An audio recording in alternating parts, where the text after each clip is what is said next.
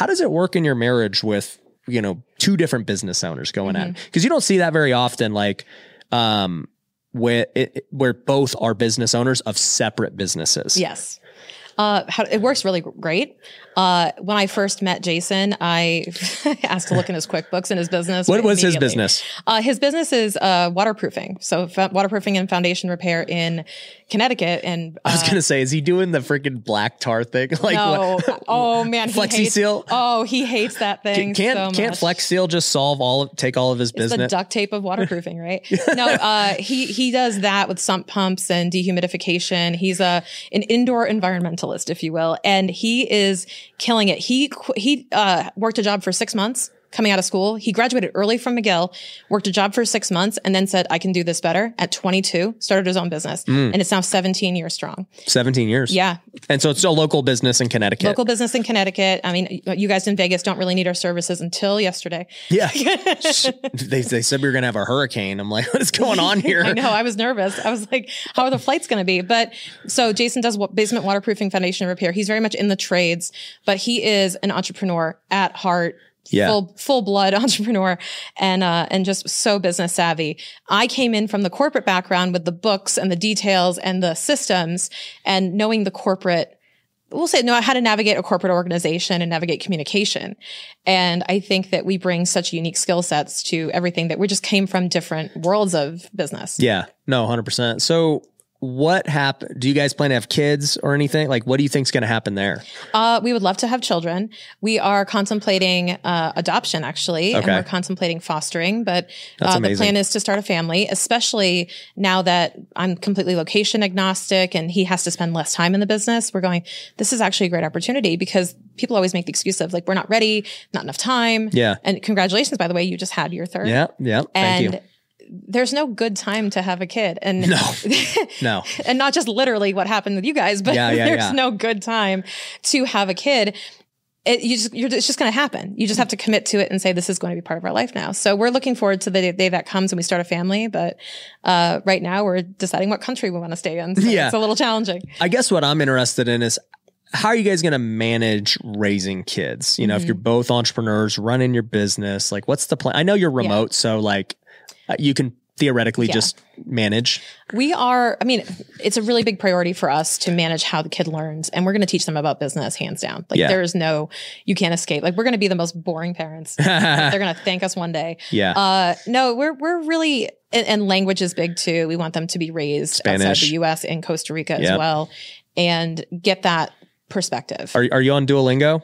Duolingo. My husband is on Rosetta Stone. I've been speaking Spanish since I was 11. Oh, you're good then. I'm fluent. Okay. Yeah, I'm on Duolingo. I'm like 160 days in. I still suck. Like it's not.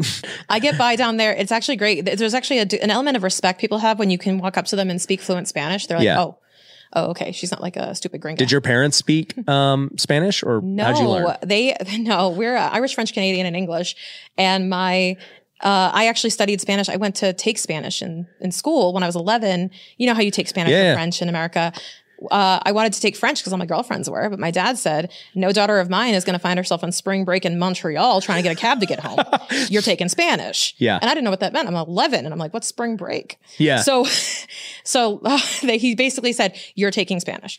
And here we are. So you learned it from actual high school and stuff. Actual high school and stuff. And then I minored in it and I just loved it. I took to it so quickly and I wanted to teach language. That was actually my passion. I said, my favorite subject is Spanish. And my dad said, that's awesome, but do you want to keep going to Disney World? Yeah. Do you want to keep doing this? You need to be teaching this language. And he pointed to the language of business. Math and accounting. Well, it's accounting. Yeah. He dared me to take an accounting class in high school and said, if you love it, if you hate it, I'll never bug you again to become an accountant or do business. Right. But if you love it, you have to major in it. Yeah. And here we are. What would you say for me if I want to learn Spanish? What should I do? You have to immerse yourself and try, because one thing about especially Costa Ricans is just by trying and having a few words in the sentence and speaking a little Spanglish, they will immensely respect you, give you high fives, hugs, the whole nine, and they will just welcome you in for trying, because there are so many people who don't try and are just speaking English louder, thinking that's going to help. And you just want to be very respectful of the culture and learn as you go, ask questions. And we actually have in Cocoa, where we live, there's actually a Spanish club where this woman will take you around, go to the coffee shop and teach you how to order. Yeah. And there are people there that will teach you and be very patient. So immersion is everything. That's what Jason. So I don't have a choice. I just have to move there to learn. Like, I'm not going to learn it here. You can learn it, but I think that you have to immerse yourself in it and be practicing all the time and speaking it, because Jason learned it, my husband, from reading. Another thing is sign up for the local Facebook groups. Okay. Like the local news Facebook groups. Okay. You can start piecing together the news story by process of elimination of what's going on. So you might see a headline and then realize, oh, this is about a shooting that took place over here because of this or because of that. And then you realize what the words mean in context, because you know the context already. Got it. So if you already know the story, you can kind of figure out what the words are telling you, because they kind of relate to English. And I don't know if you know I know like the Filipino language is also, Tagalog is a little bit influenced by Spanish. Yep. You can kind of figure out the gist of it. And Jason, actually, he's brilliant. He figured out how to read Spanish, and I no longer have a language I can speak that he can't. So it's a bummer. I can't talk about him in front of other people anymore. There you go.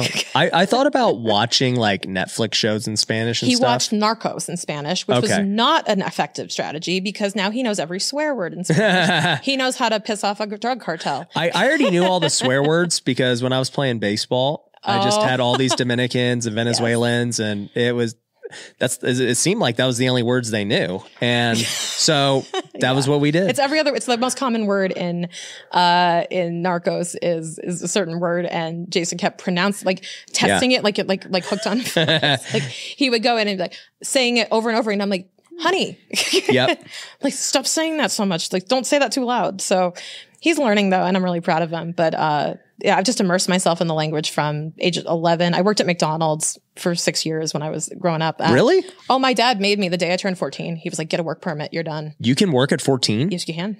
Whoa. Yeah, in Massachusetts. So I worked at 14. Day I turned 14. He's like, gravy train stops here. Go put some fries down.